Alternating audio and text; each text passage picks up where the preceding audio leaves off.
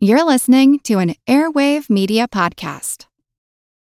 This episode is brought to you by La Quinta by Wyndham. Your work can take you all over the place, like Texas. You've never been, but it's going to be great because you're staying at La Quinta by Wyndham. Their free Bright Side breakfast will give you energy for the day ahead. And after, you can unwind using their free high-speed Wi-Fi. Tonight, La Quinta. Tomorrow, you shine. Book your stay today at lq.com. Have you ever wished that you had a direct line to your pediatrician to ask all the questions that constantly crop up while parenting? We sure have. That's why we launched the Bites of Health podcast. Every morning, we'll answer a commonly asked pediatric question in 5 minutes or less. You can tune in while you're making your second cup of coffee or from the school drop-off line. So be sure to tune in to Bites of Health, streaming now. Thank you for joining us for a mindful moment. We're very grateful for our regular listeners and welcome if you're new. While most of us feel we're doing pretty well just to survive these days, we want you to thrive. We want to help you tap into your full potential, and that starts with a foundation in mindfulness. Mindfulness improves your mental, emotional, and physical well-being. The key to becoming more mindful is simply practice. We hope this podcast will provide you with knowledge, inspiration, and motivation.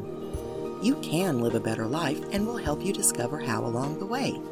So let's get started.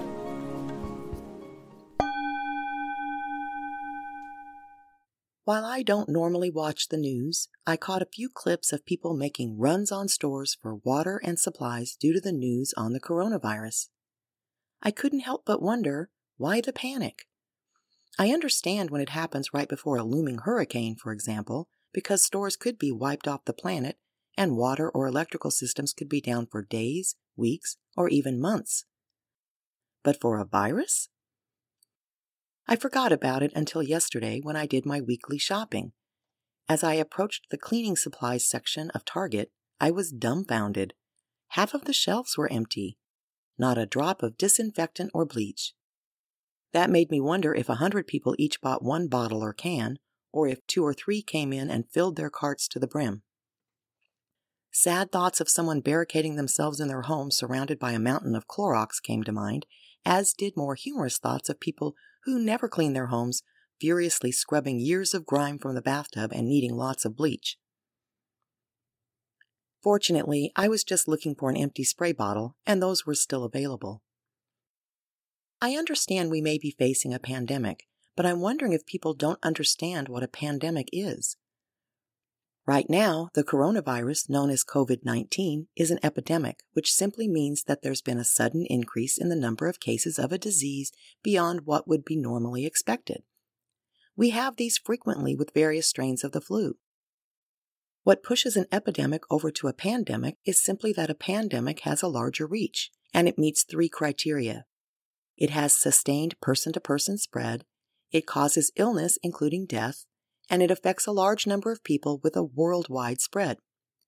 While the current virus is in about 70 countries, it has not spread worldwide yet, so it's still an epidemic. Regardless of what we call it, the vast majority of people who do get the virus will experience flu-like symptoms and get well. This particular strain is dangerous for the very young and for older people who should take extra precautions. But otherwise, this is just a really big case of a flu. Since there is no vaccine and won't be for at least a year, people should wash their hands regularly for at least 20 seconds each time, use hand sanitizer if you're out and about and can't wash your hands after touching doorknobs or railings, etc., and stay home from work or school if you're sick. This is the best way to slow down the spread of the disease. As it became clear that the virus was going to spread, our staff had a discussion as to what the point would be when we would stop conducting workshops.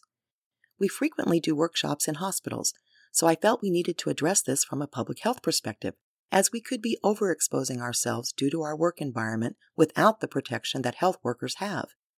I certainly don't want to get COVID-19, nor do I want to get any kind of flu, and there is no reason for my staff to be at risk unnecessarily. We made our decision based on their knowledge, since they have masters in public health, and we went back to work. While standing in Target looking at those empty shelves yesterday, I noticed my body contracting and an unpleasant feeling in my gut.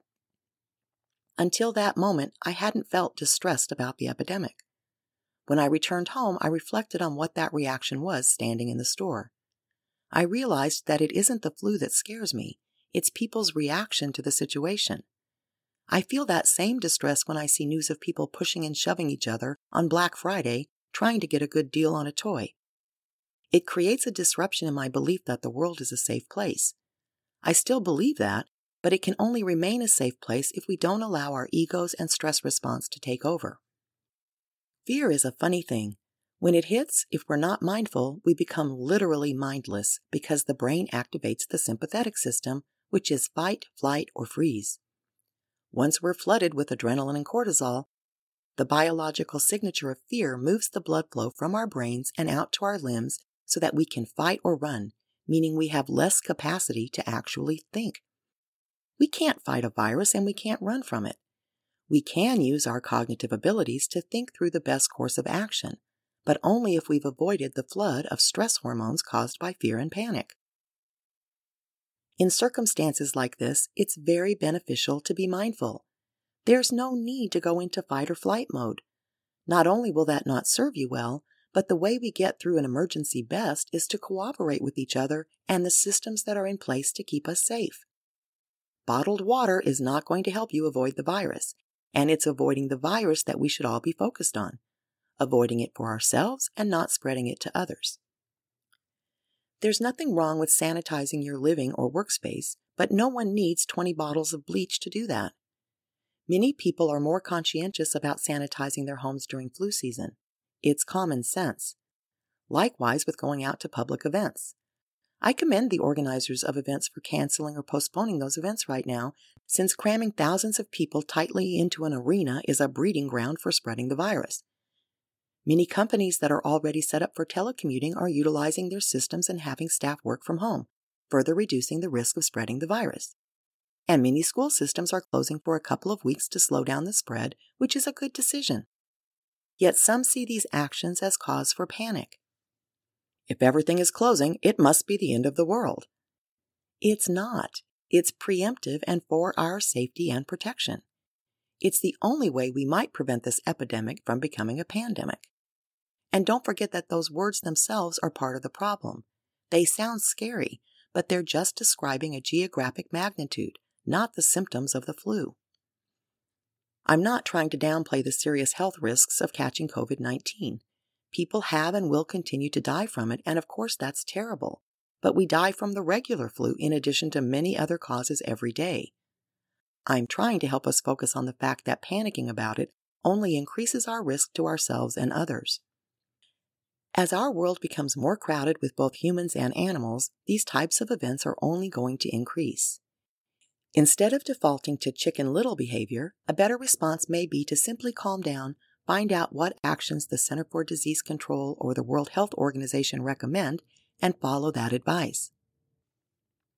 For example, the H1N1 pandemic of 2009, better known as the swine flu, was particularly dangerous for people under 65, so those folks should have taken extra precautions to avoid getting that flu and spreading it to others.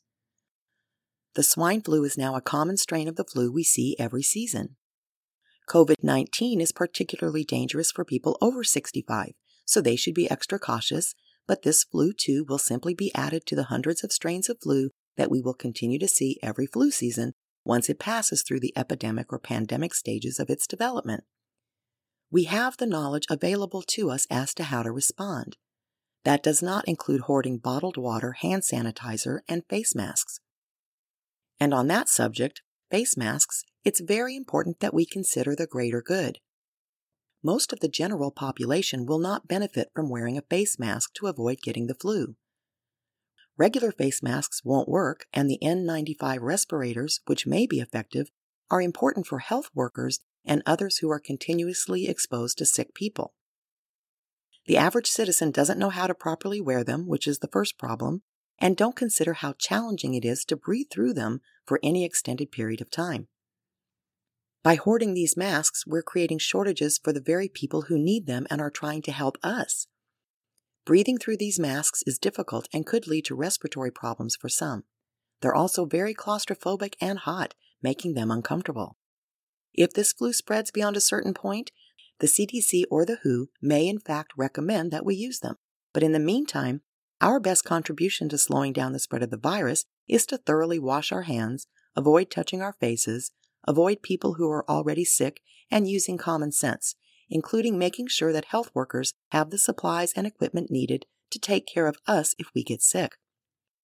If you're already using it, think of hand sanitizer as a temporary fix until you can wash your hands thoroughly. If you're purchasing hand sanitizer, it should be at least 60% alcohol to be effective, and you need to apply liberally and allow it to dry. Most people end up wiping it off by drying their hands, which wipes away the alcohol that is meant to kill the germs. There have been reports of people drinking hand sanitizer, thinking they can sanitize their insides. This is not only mindless, but extremely dangerous, as it can create alcohol poisoning. And of course, you can't sanitize your insides. You don't need to pay $100 for a bottle of hand sanitizer if you don't currently have one. And I won't get started on those trying to profit from this virus.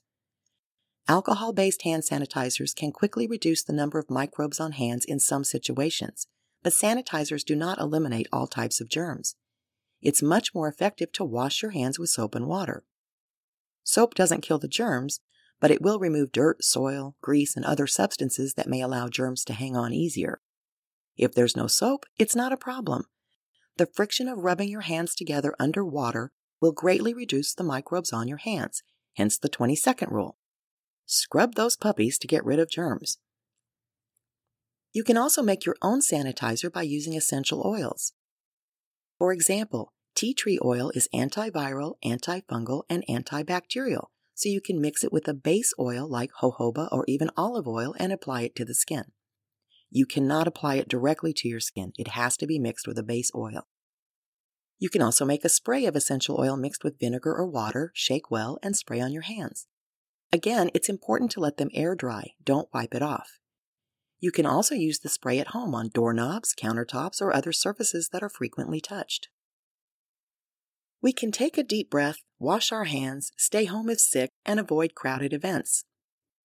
There's one more thing we can do. Stop getting our information from the media, whether it be television, social media, or the internet in general. Sensationalized information sells, so consider the source. If someone can benefit in any way from hysteria by gaining advertisers, likes, or followers, that's not a good source for valid information.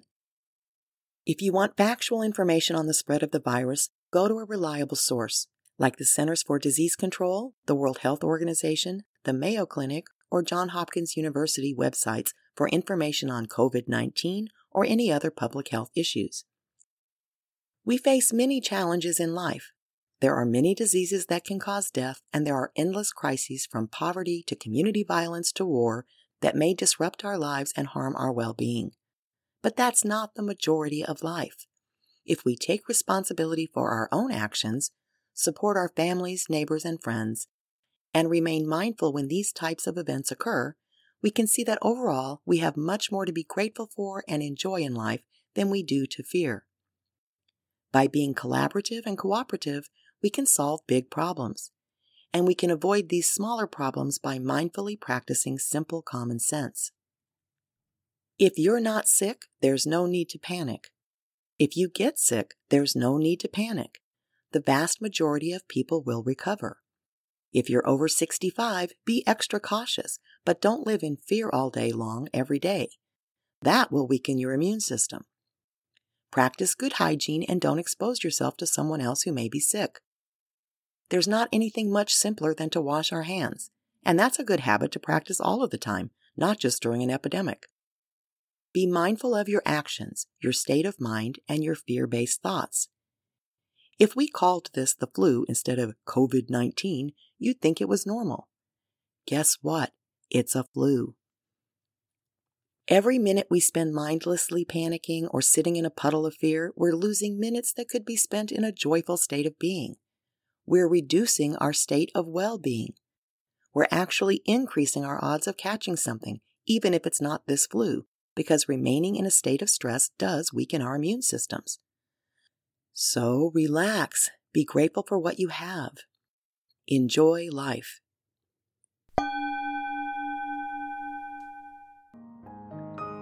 Let's close today with a moment to relax, followed by a positive affirmation.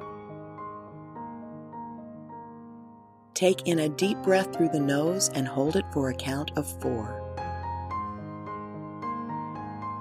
Now slowly release the breath through the mouth. Remember, you tell your brain what to focus on. Do you really want to focus on getting sick? Stop sending that message to the brain and instead repeat this affirmation anytime you feel anxious about the current situation. Thank you for my perfect health.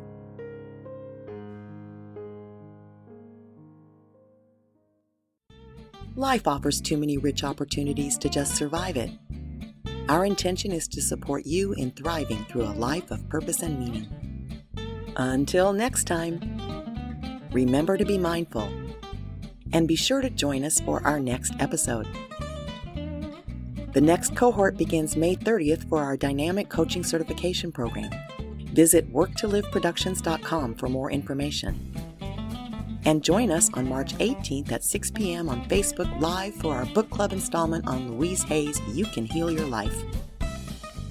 Please subscribe to A Mindful Moment with Teresa McKee on Spotify, Apple Podcasts, or your other favorite podcast outlets.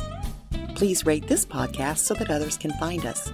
And follow us on social media at Work to Live. A Mindful Moment is written and hosted by Teresa McKee. The Spanish version is translated and recorded by Paola Tile. Intro music, Retreat, by Jason Farnham. Outro music, Morning Stroll, by Josh Kirsch, Media Right Productions. Relaxation music, Serenity, by Akash Gandhi. This podcast is produced by Work to Live Productions. Thank you for tuning in.